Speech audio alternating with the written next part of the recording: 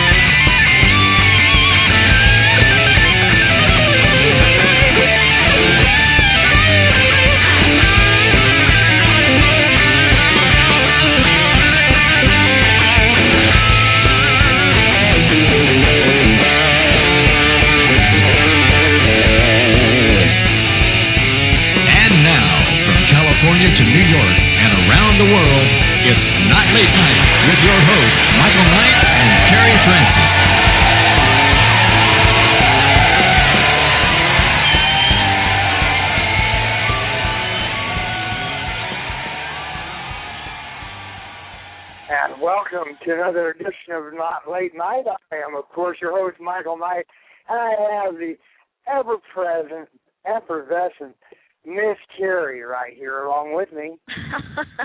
Does that mean I'm bubbly?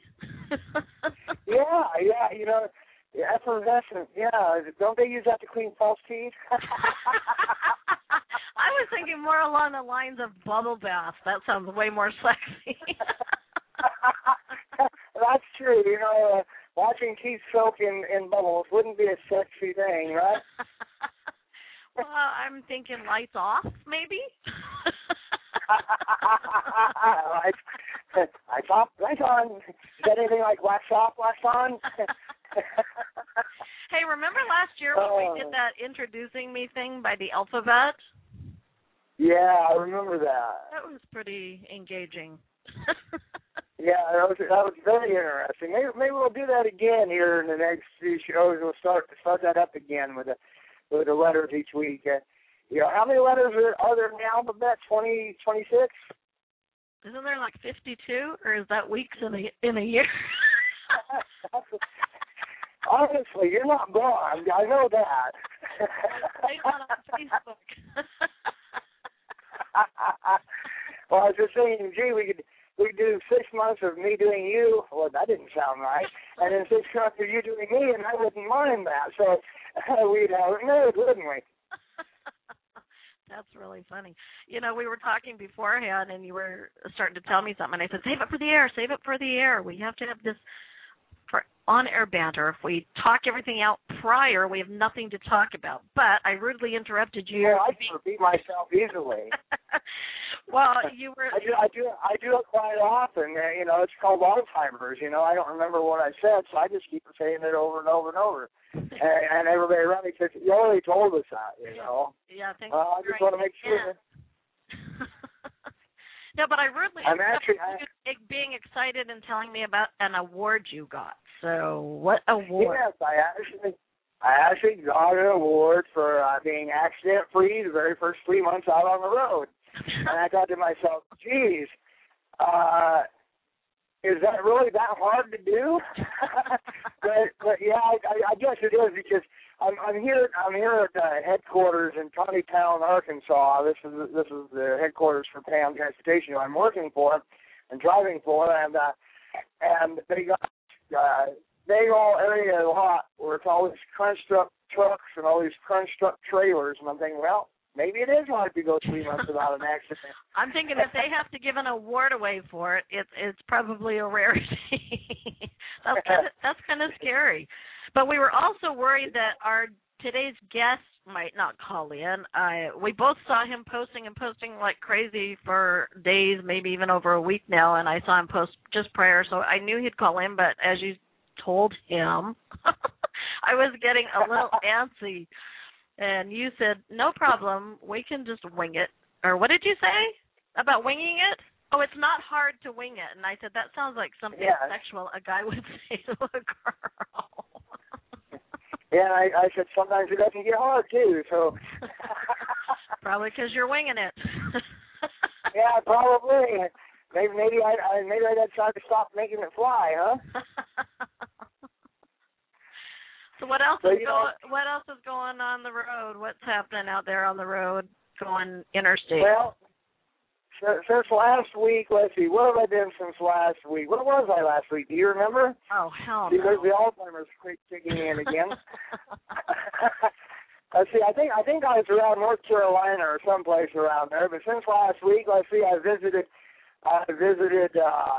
let me get out my list of paperwork here, and then I can figure out where I visited.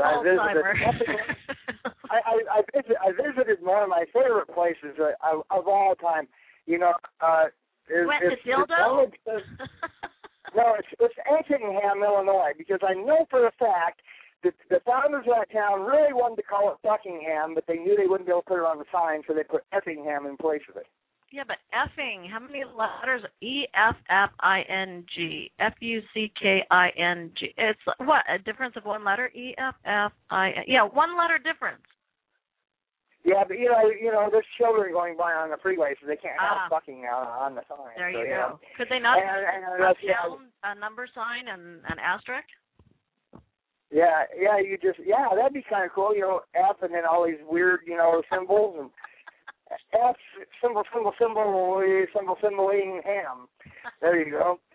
And let's see, I've been in Clyde, Ohio. I actually ended up in Clyde, Ohio. I thought that was rather interesting, you know. Who would name the frickin' town Clyde? Mr. Clyde? Maybe. I've been in Jeffersonville, Ohio. I've been in South Kearney, New Jersey. I also was in Lakewood, New Jersey, and we actually broke down in Lakewood, New Jersey for a short period of time. We really didn't break down. The trailer was messed up, and they had to come out and fix that. Now, that's what they give an award for, is most amount of time not breaking down. Well, the thing is the truck didn't break down. It's his trailers, you know, and I probably cost the company more money in repairs on trailers than anybody else because I refuse to drive a trailer that has anything wrong with it. You know, a lot of people, they don't even look. They just hook up and go. Me, I look at everything because, you know, if I get a ticket for it, you know, that's on me, and I have to pay that crap. And, you know, I don't want to be paying out money to the government because Pam didn't fix their trailers, you know, so you know, we had to repair on that particular trailer repair was about $700. No, that wouldn't have been fun if you'd got a ticket for that. I don't know what the tickets run in comparison to the repairs. It would have been about $3,000 or $4,000. So wow. You know, definitely. And then it was, so you know, been there, been in Bloomsburg, Pennsylvania. Spent a lot of time in Willard, Ohio, and Findlay, Ohio, and we actually picked up a load in what was it? It was in Napoleon, Ohio, and it was Campbell soup, and we delivered it to a town called Maxton, North Carolina. And I've been in Dunn, North Carolina, Richmond, Indiana, and now here in Tonkytown, Arkansas. Isn't that a weird name? Should be Honky Tonky Town. Well, not really. If you saw it, you'd say it should be called Bordsville, man. Have you got to hook up with anybody yet on your ventures? You wanted people to hook up with in the different towns you've been at, and you were going to film it. Yeah, I know. You know, it's like I take it, I post, and I post, and I post. I'm here. And everybody says, "Oh, that's great. You know, cool, fantastic." They don't show up. I feel like I must have the plague or something. They're scared of me or something, man. They're afraid to show up. They're afraid maybe they're afraid I'll embarrass them, you know. Well, you did say that a prerequisite was that they not be camera shy, so maybe they're just camera shy, Michael. Yeah, Mal, you know, if they told me they didn't want to be filmed, I wouldn't film them, you know. But you know, it would be fun to meet. You know, I've got. Okay, slack. He occasionally goes to a town where he has to spend 2 or 3 days and is bored out of his mind, and he wants to do lunch or do coffee. Yeah, or do you if you're hot and sexy? Yeah. That wasn't directed at me. That was directed at anybody, any random male. No, not anybody. Not anybody, because I don't swing both ways, okay? Now, let's get that shit real quick. Random female. Random. Female. You did the right part. Yes, there you go. There you go. That's much better. Yeah, it's been rather interesting. And here in Tonkitown, which is right next, it's right next to Bentonville, which is home of Walmart, and Springdale and all these other little towns. They're all like all together. It's almost like a miniature version of LA. You got the main town, and then everybody all hooked to the side of it. Oh God. But it's like. I don't know if I have any friends. Well, I don't know if I have any friends, but I don't know if I have any Facebook friends that live in this area. But I'm going to be here till Saturday, so I'm getting a little bit of a vacation, I guess, if you want to call it a vacation, living in a truck sitting here in a gravel yard with a whole bunch of other trucks. But yeah, I'm getting a little bit of a vacation here while they audit all my stuff and make sure that I'm compliant with everything. And okay, so where are you at right now? Today. Where are you at right now on Saturday? Honkytown, Pennsylvania.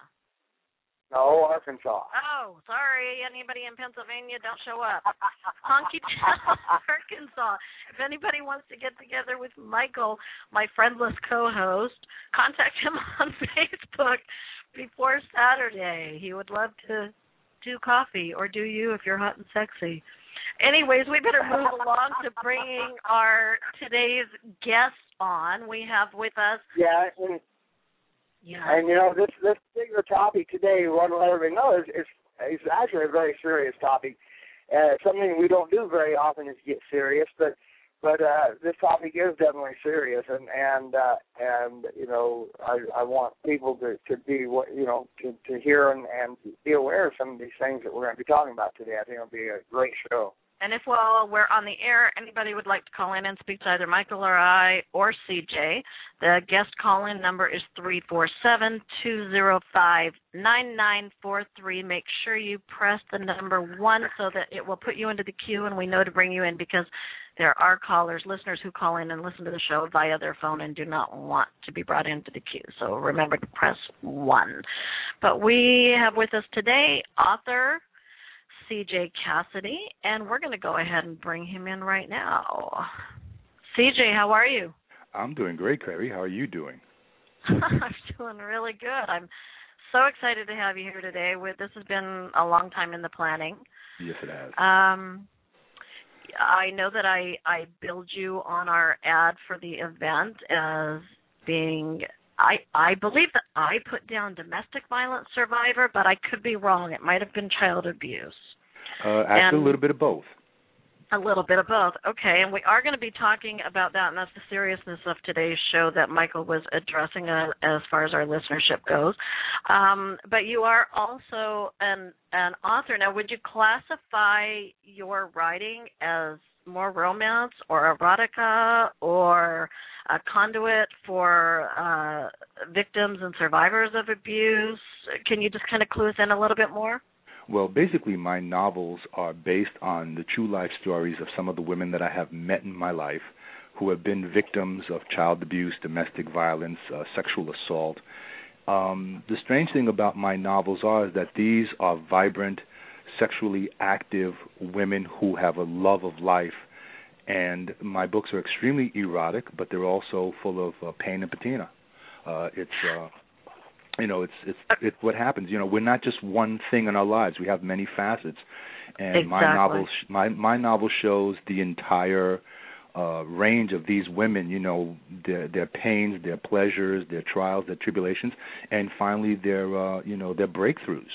So it's very. Okay, now the first thing that came to my mind as you were explaining that it, the multifacets and that they actually are pretty romantic and erotic. Oh, yeah. Is the people who live in boxes and bubbles who, when a girl, and this is just an example because it's so cliche and it happens a lot, unfortunately, a girl who's been raped and they look at what she had on and maybe she had a halter top and booty shorts and said, well, she asked for it. Right. So when you're turning around and you're saying that you're relaying, you're writing a novel, but it's based on truth and these people's lives and women and men who have suffered. Am I right in saying men as well? Oh, yes, men as well. Okay, women and men who have suffered child abuse and they've suffered domestic violence and abuse. Do you ever get any responses like that from outsiders looking in who say, you know what, this is just plain and simple, well, it wouldn't be porn, I guess, because it's writing, or it could be pornographic writing, it's erotica, these women were that sexually active, they probably asked for everything they got. Do you ever get that ridiculous response? Well, this is one of the main reasons why I protect Catherine's identity, because she has been attacked on the Internet as a liar and a coward because of the fact that how can you be complaining about physical abuse and you're into BDSM? Those are two very distinct, different things.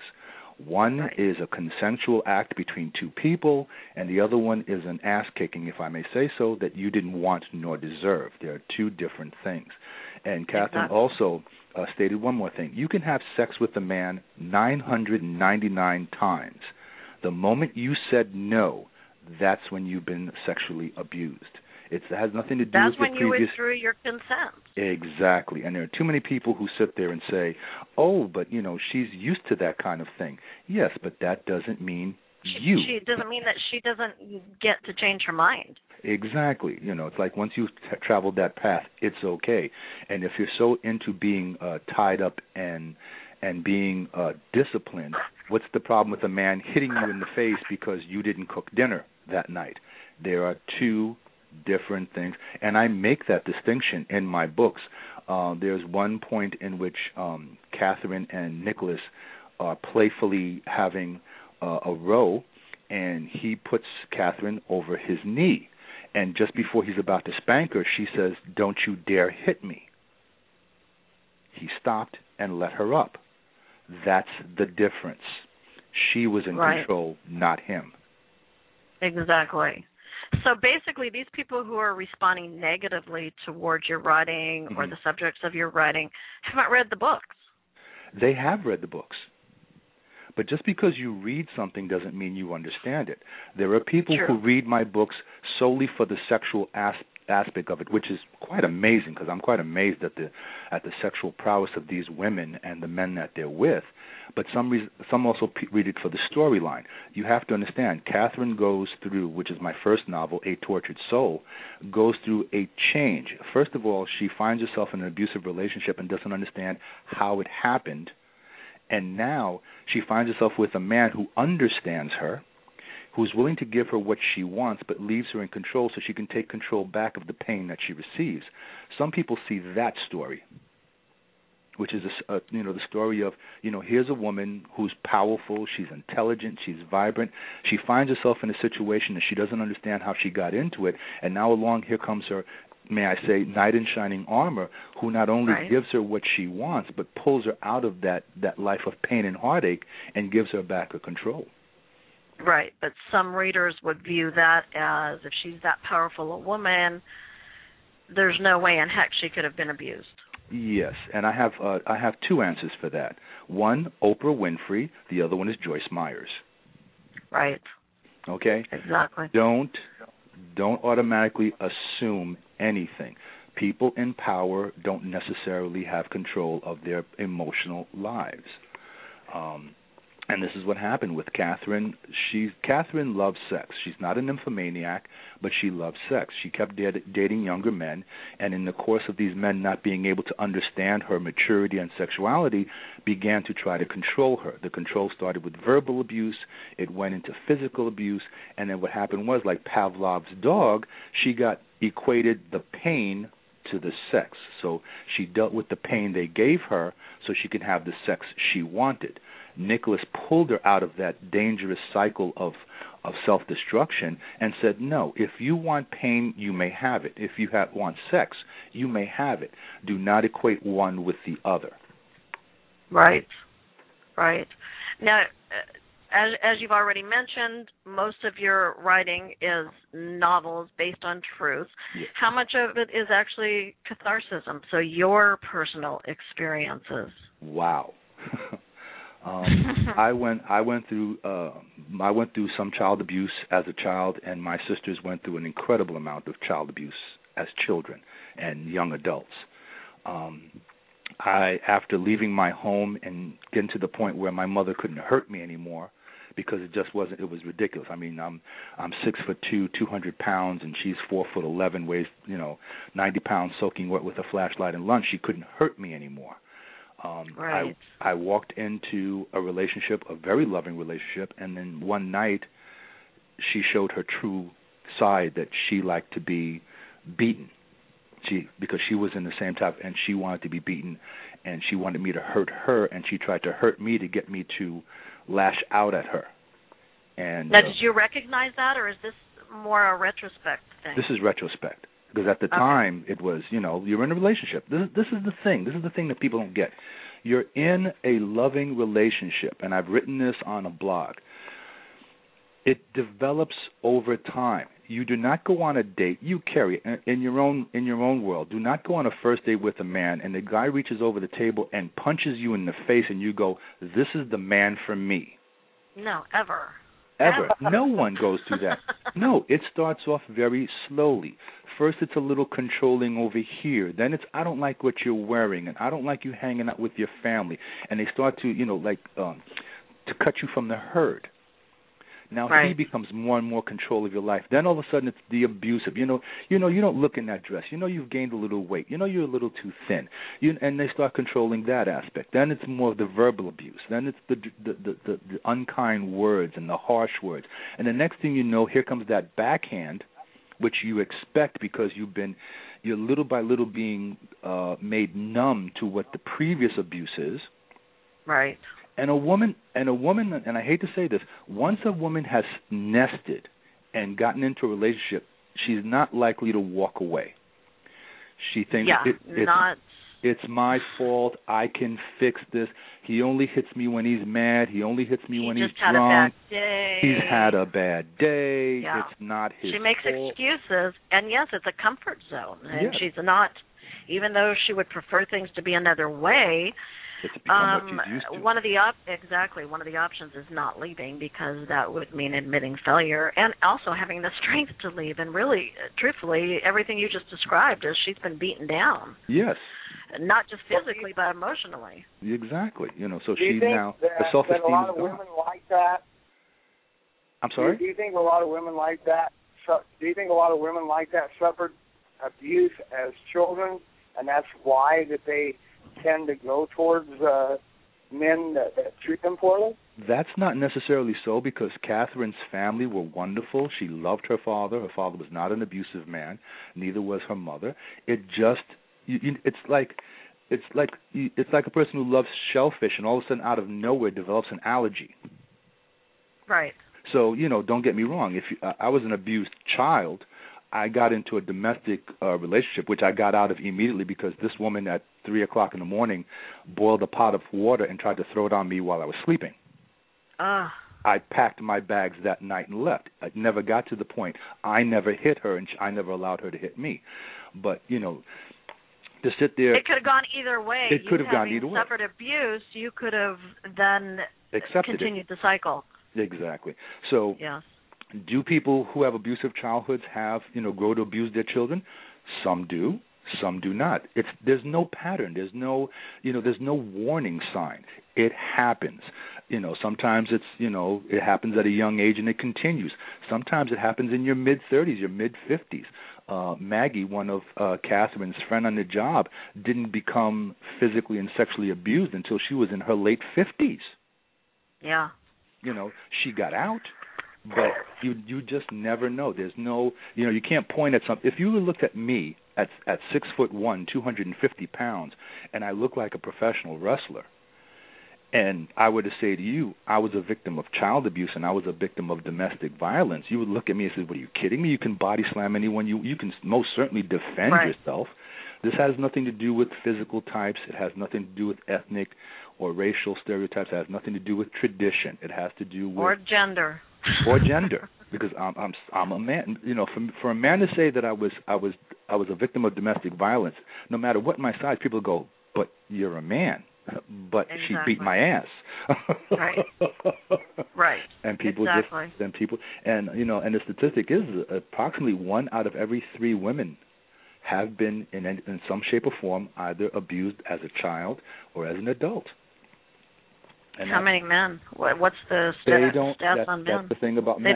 Men are less likely to report it. Yeah, or admit no man wants to admit that a female, a mere woman, has that kind of control over him. And it's so they would never have realistic statistics on the males, but even the females. I mean, not every female reports it either. So you know that it's larger than what you and it's still high. It's very high. Huge. Because a lot of people don't know what abuse is. Oh, that's you know what? I have found that that really hits home because that is so true. Because it's so easy to excuse and say, but he didn't close his fist and hit me. That's right. He was just restraining me. He was, and women. I don't know. I was going to say women more so than men, I think, but that's my opinion. Do that. But maybe in your experience I'm wrong too, and it's just as many men as women will make excuses for their partner or whoever is doing the abuse. It's not really, they didn't close their fist and clock me, so it really wasn't abuse. It really doesn't count. It doesn't count. And emotional abuse, it's like, how do you even define that? Because everybody has their different boundaries, and everybody's been raised differently, so they're used to being around this, that, or the other, and that's really difficult to even define. Yeah, and at what point do you have to say no? I've had enough. That's where the problem comes in. People don't know when to say, no, I've had enough. And that was the biggest thing that Nicholas had to teach Catherine, is when to say when. Right. And why do you think the biggest reason is for that? Do you think it's fear, or they really are deluded into thinking that person will change, and so it's another day, another day, another day? There are so many reasons. The reason that you said, people are deluded. The nesting, I can fix this. No, it's not. It's not his fault. It's my fault. You justify, well, I was being a B today, and I kind of deserved it.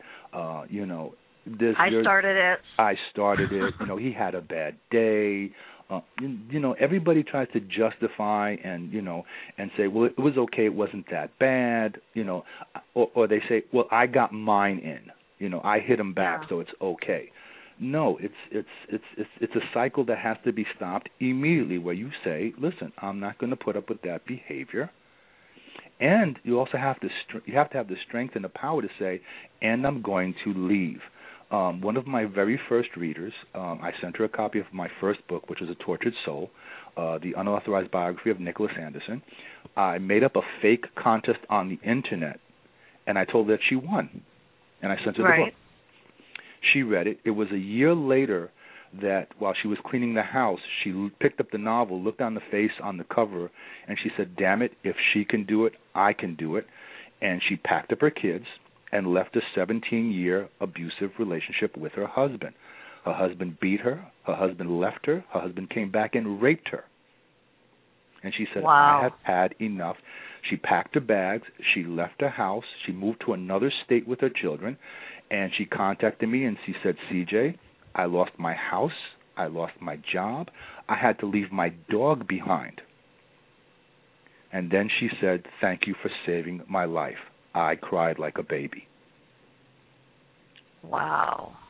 That's when it makes your work all worthwhile. It made it. That was it. And the funny thing is, I wasn't going to publish the novels at all. It was just more of, like I said earlier, a cathartic thing for you to do to get it out of your system. Like a lot of people will tell, psychiatrists and sociologists and psychologists, write the person who's abused you a letter and then throw it away. Or, I mean, I know a lot of them want you to see it through to fruition. But, you know, you've heard of that exercise, as everybody has. You know, when you're frustrated and angry, write, and then just throw it away. I lived it. I had one reader of mine, and she's not afraid for me to tell, you know, who she is. So her name was Natalie. She was an exotic dancer, and we got contacted through my novels, and I started helping her to write her bio, The Secret Diary of a Naughty Dancer. We spent 4 years working on her book. Wow. She had been sexually abused at 9 years old. Her mother was a crackhead, and one of her suppliers came in while she was high and said, "Why do I want the mother? Here's a perfectly good virgin in the next room." Yep. And she had been constantly being raped and poffered back and forth between her crackhead friends. She got out. She became a dancer. You know, she got out, I think she said about 15 or 16 years old. She got out of the house, became a dancer. She hooked up with a guy who was abusive, and he beat her one day so badly that he called the police on himself because he thought he killed her. When the police arrived, she was lying in a pool of her own blood and vomit. She was in a coma for 3 to 4 days. And to this day, she says she doesn't understand why he beat her, because the last thing she remembers saying is, "I love you." We spent 4 years working on her book. It wasn't until 3.5 years later that she was finally able to write to me, "CeeJay, I love you." And that was the biggest thing in her world. That's for her. To be able to say those 3 words to anybody again. Once she did after that, having gone through that? Right. Once she did that, and we wrote her entire story from start to finish, and we talked about all the things that happened in her life, she never published her novel. She said, "I don't have to now. I'm fixed." Wow. So that's one that was not published. Right. It's not. I have the manuscript here. Spent a lot of time on. And it wasn't wasted time, because she came out, she got out of the business. She found a very nice young man who understood her and loved her unconditionally. And every once in a while, she'll send me a note. I haven't heard from her in like two years, and all of a sudden I'll get a note from her saying, "Just checking out. I'm fine. I'm doing well." And then she just like Catherine did, because I no longer have contact with Catherine and Jennifer. Right. As of October the 13th, when she had her daughter, we've cut off all communication for her protection. Right, exactly. Which is a really, I don't think people understand how difficult a decision that is, and how much integrity you have to have as a writer and as a personal friend to actually honor that. CeeJay, we have a caller. I'm going to go ahead and bring him or her in. Hi, caller. You're on the air. Hi, CeeJay. It's Donna. Hi, Donna. Hello. How you doing, Hi, baby? Donna. How are you? I'm good. How are you? We're great. Did you have a question for CeeJay? I'm actually a longtime friend of CeeJay's from online, and I just need to tell CeeJay that I wish I met you about 20 years ago because of the abuse that I dealt with as a child up until probably 26 or 27 with my first marriage, when I said I've had enough, I can't take anymore. And like our mutual friend, packed up our stuff and left. And can I ask you a personal question, Donna? Sure. Were you in a financial position to leave, or did you have to really rely on family and friends to get you out of that situation? I did not rely on any family, because my family, I was brought up strict Catholic. I was abandoning my husband. And I had to save myself and save my boys. And I decided to just pack up and leave. Didn't know where I was going, didn't know what I was going to do. And have not looked back. Good for you. Have not looked back. I mean, I've been with my husband now for 15 years. We have our ups and downs, and CeeJay, you know this. Yes, I do. But he is nothing like my ex-husband. My ex-husband was a drinker. He was a druggie. He was an abuser. My husband now has never laid a finger on me. He has never drank. He has never touched a drug. And I he's never good with your children. He raised my boys. My baby will be 21 in January. Are they twins? No. My baby is 20. His brother is 21, and then his older brother is 26. He has raised my boys since they were 6, 7, and 11. Wow, that's a good man right there. That's a keeper. Yeah, I mean, we have our ups and downs, and every marriage does. Right. More downs than ups, but you know. But much better than the last roller coaster ride than you were on. Yes. I mean, one thing in particular is that I can remember, and CeeJay, you know that I've blocked a lot out. Mm-hmm. I had come home from the hospital because I was having medical issues and I was on painkillers, and I woke up at 2, 3 o'clock in the morning. I don't even know what time it was, and my husband was raping me because I was out on pain pills. Wow. And I went and I told my mom what he had done the next day, and she goes, "He didn't rape you. He was performing his husbandly duties." Oh, I've heard that. Ouch. That's ouch. And then at that moment, I knew I could no longer go to my mom. But at the same time, my mom and dad were the ones who severely abused me as a child. Severely abused me.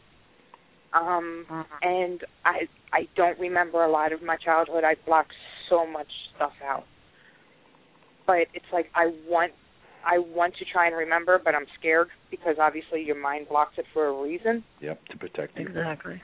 Exactly. So, and CeeJay gave me some great advice the other night. He was like, have somebody with you, you know, where if you need somebody in that room, if you're being hypnotized or whatever, you know, you're in a safe place. Yes. Yes, and exactly. CeeJay is always there for me to talk to. CeeJay he's kind of my shoulder, even though we've never met. I can message him at any time during the day or night, and he gets back to me. And that's how our relationship is. Yes, he's absolutely a presence in his friends' lives. That's for sure. I mean, I read his first book, and then I just finished the trilogy, and I'm waiting for the next. I'm waiting for the next ones because it's like I can't put them down. And I've referred to so many of my friends like, stop reading, 50 Shades of Grey. You have to go to CeeJay. You have to read his book. Put that stuff down. Well, that's a great segue into how many books do you actually have available, CeeJay, and where can people pick those up? Oh, dear. Let's see. As of today, I have published or helped publish 13 books. Wow. Yeah, exactly. In the last 10 years, it's been quite an experience for me. My books start off with A Tortured Soul: The Unauthorized Biography of Nicholas Anderson, which is available on Amazon.com and Kindle, and it ends off with the trilogy in which my three of the women who I've written about knew each other, so their lives intersected. So that became the Tortured Soul trilogy of Pain and Pleasure, which is now the hot book, which is now selling globally. And is that the one you're talking about, Donna? Yes, the one she just finished reading. Okay. Yes. And then I have a few more books which are fiction. Bloodlust Rising, Tales from the Dungeon of Pleasure and Pain, and I'm working on 6 more novels as we speak. But they were all available from Amazon.com and Kindle, and you can look them up and pick up one of those books, And like I said, as Donna will attest, they're very hot, they're very sexy, but there's a story behind them.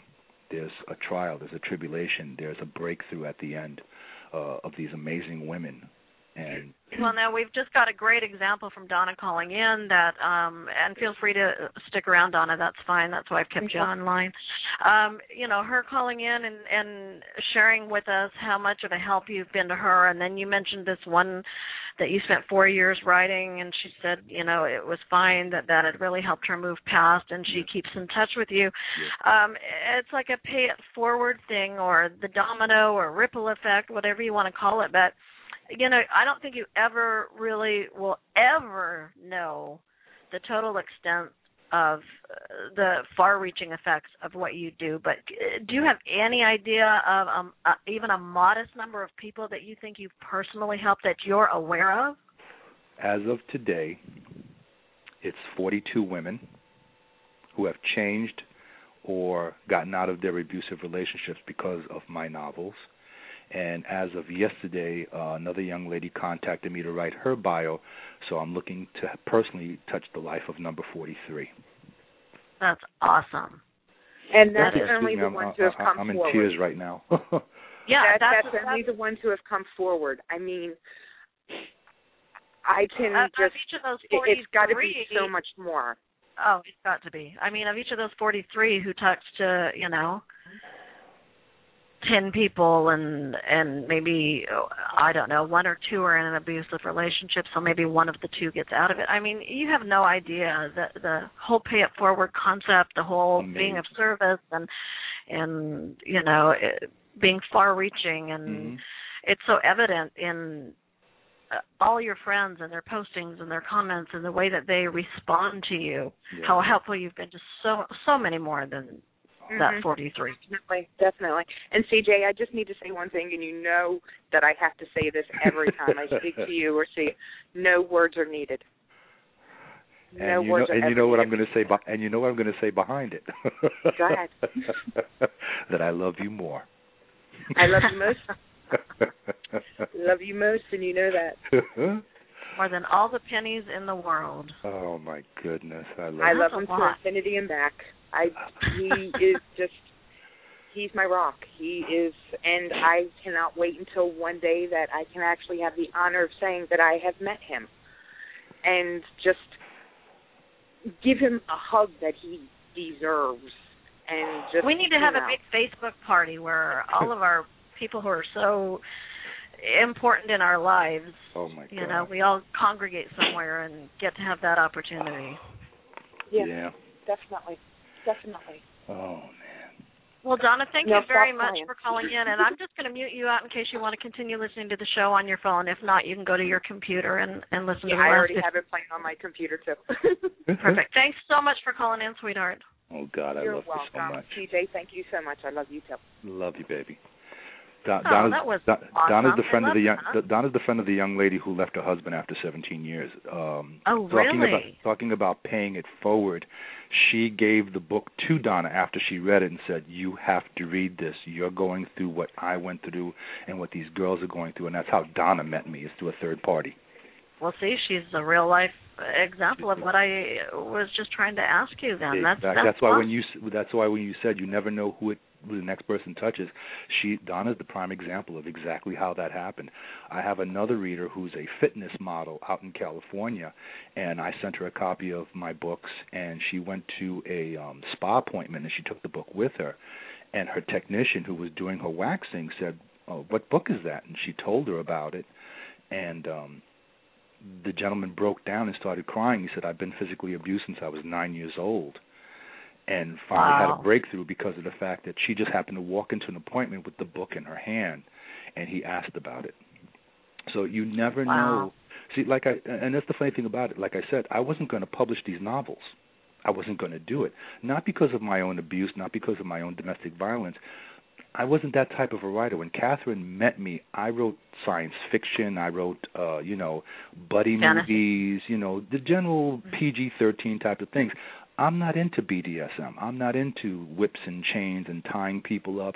And to write a book about, how she freed herself by being tied up and bound, freed her, was something that I could not do. And well, it put you on a whole new learning curve, didn't it? I'm sorry? Or at least a discovery curve. Writing that with her put you on a whole new learning curve or a discovery. It did, but I still don't do those things. That's not my cup of tea. No, exactly, which I was going to say.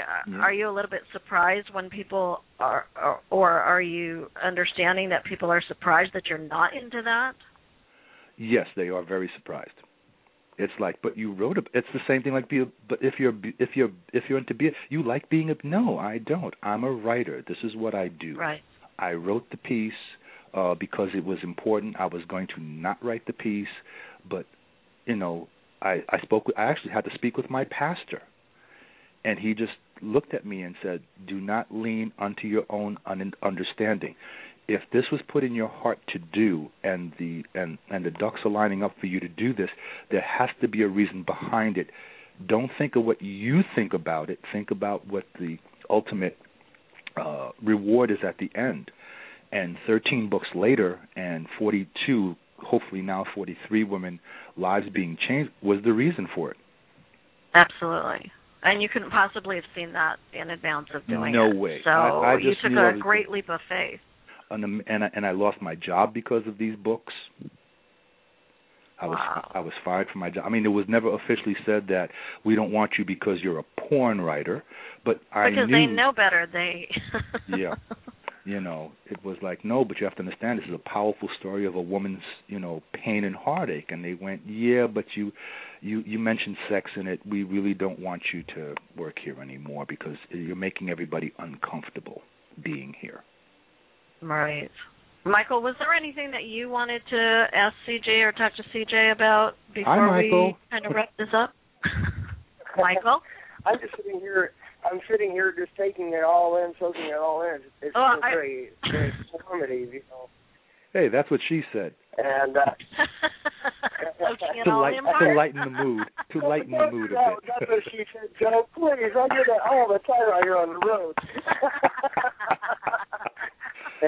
Oh, my. Yeah, it's as Kerri can tell everybody, because Kerri probably knows me better than I even know myself. It's difficult for me a lot of times to really get serious about anything. Mm-hmm. And I don't know why that is, but that's just my personality. Mm-hmm. It's just like I used to joke around all the time because people would say, well, don't you ever get like sad or depressed or anything? I say, yeah, but it only lasts for about 5 minutes, and then I'm over it. It's But the thing that I like about that all day long, Michael. That's I'll tell you what. No kidding. That'd be like about a 5-hour show trying to analyze me. But the thing that I think I like the most about this is CeeJay, is you're writing on a topic that is really sensitive to a lot of people, and I think those that either scoff at you or the people about the job, and they can get ready for any reason, but the real reason usually is something totally different than what they tell you. Mm-hmm. Is because they cannot face their own fears, and I think everybody has had, I think, sometime in their life, especially any of us of age, and I'm getting up there. Mm-hmm. You've experienced some form of abuse. Right. Whether it be spousal abuse or parental abuse or even employer abuse. Everybody's experienced a certain type of an abuse, mm-hmm. but they never want to talk about it. Exactly. Because so many people are more comfortable sweeping it under the carpet, and if you don't, I remember sitting at and this is as personal as I'm going to get because I could go on and on, but I remember sitting at a family gathering not more than 2 years ago, if that long, where I thought I was the only one that my grandfather groped.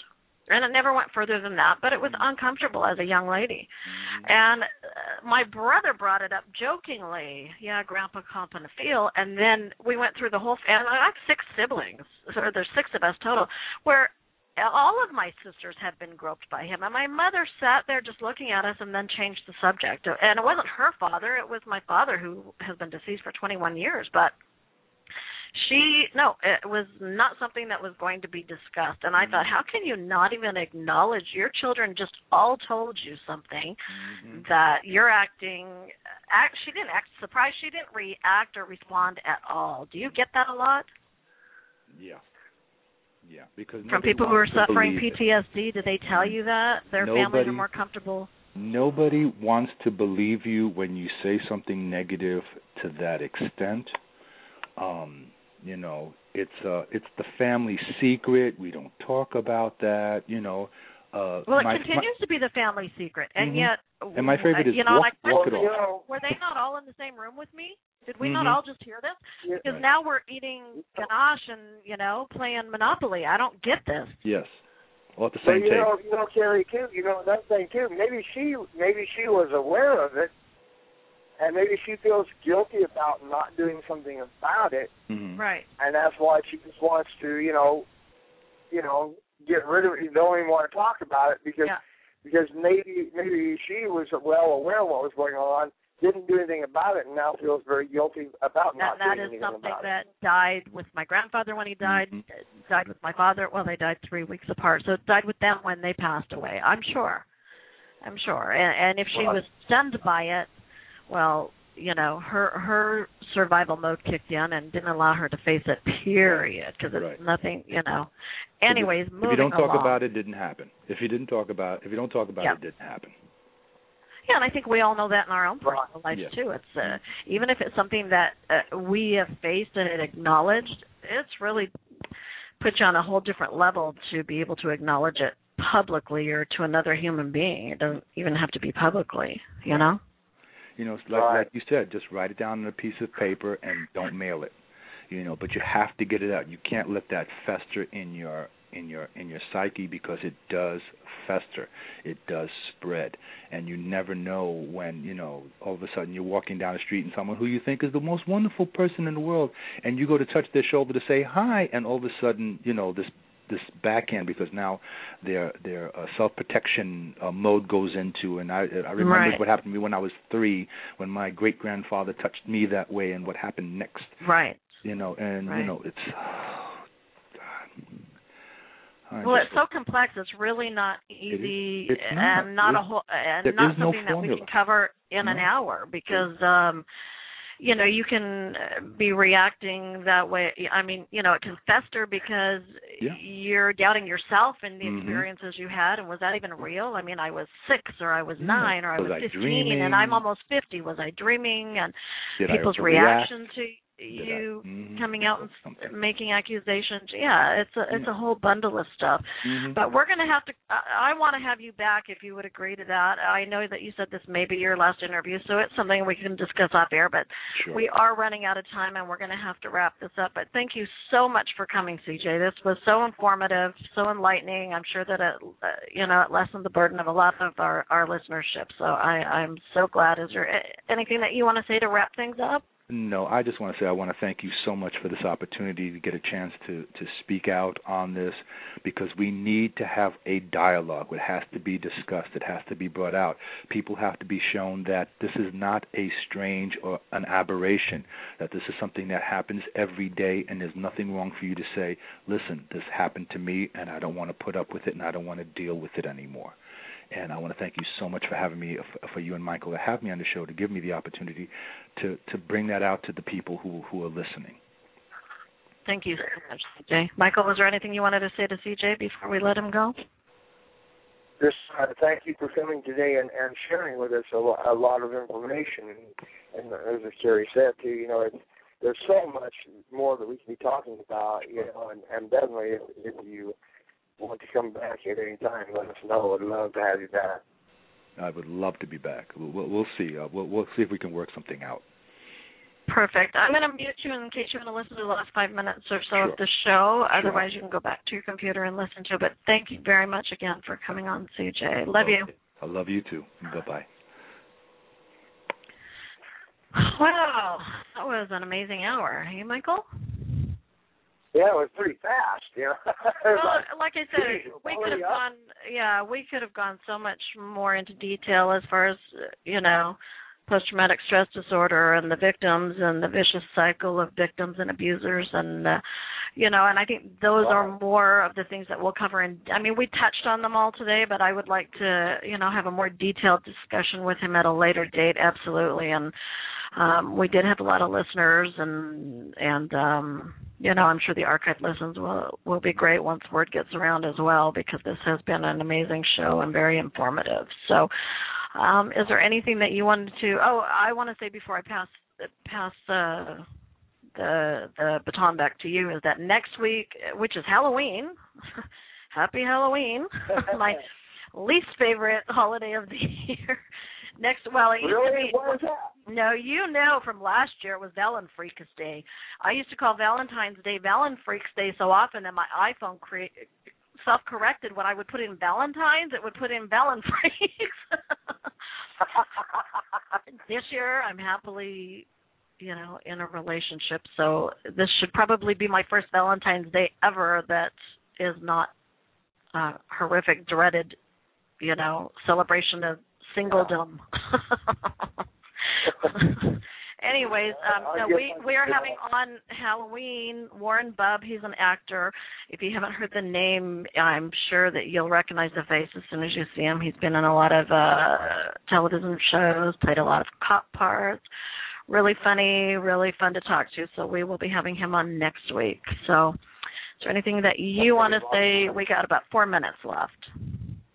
We got 4 minutes. I can fill 4 minutes really easy. Easily. I can just blabber away forever and ever and ever. That's probably why no women want to date me, is because the guy talks too damn much. Well, we were talking about your love life, sort of, or lack of. So we do want to get this dating game started. So I'm going to actively start looking for participants. We're not being discriminating, but Michael can't get a passport, so you can't be from the UK or anywhere else overseas. You can't be from Canada. He's driving interstate, so anybody in the U.S. that's interested in dating Michael, get a hold of either one of us on Facebook. I don't want to spend money on a green card neither, so, There you go. I'm cheap, I'm cheap. I'm so cheap. I'm so tight with my money. I squeak when I walk. Mm-hmm. I buy 2 ply toilet paper and make 2 rolls of toilet paper out of one.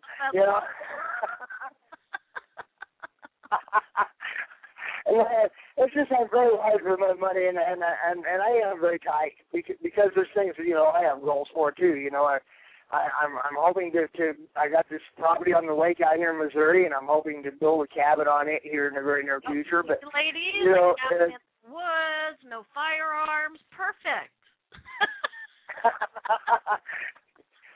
Yeah, and I don't but I don't really have I really don't know if I really have a real specific type of woman other than I don't want her to be a drama queen. I don't want her to be, one who wants to beat up on me all the time, because as CeeJay had mentioned too, men have been involved in domestic disputes, and it seems like I've had a couple of them that were, pretty violent toward me, so I'm not into that.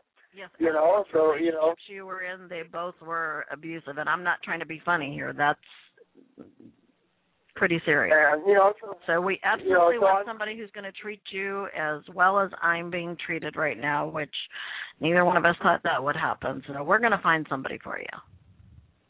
Yeah, and, it'd be neat. It'd be neat, like you were mentioning, it'd be neat, to have a Valentine's Day that was actually, you could share it with someone, or even the holidays. It's like my co-driver was asking me, what are you going to do for Thanksgiving? What are you going to do for Christmas? I said, I'm going to drive. He said, what do you mean you're going to drive? I said, well, what else am I going to do? I'm going to sit here in my truck. We're going to find Michael somebody to spend Christmas with. That's going to be our goal. Well, and when pigs fly and hell freezes over, we'll probably get it. All right, we're going to take you out by saying thank you so much to all our listeners for listening in today. Join us again next Wednesday, same bat time, same bat channel. Thanks, Michael. We'll talk to you. Yeah, remember we're here each and every Wednesday. So make sure you come by and join us each week, because every show is different. I can't wait for the phone sex operator. I'm November 7th. November 7th. Yeah. Bye-bye. Yeah, that's going to be that. Let's go. Yeah. Say goodbye, Michael.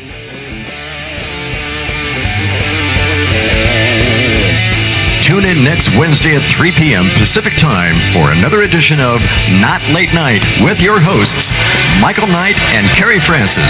This has been a Michael Knight Entertainment Media production.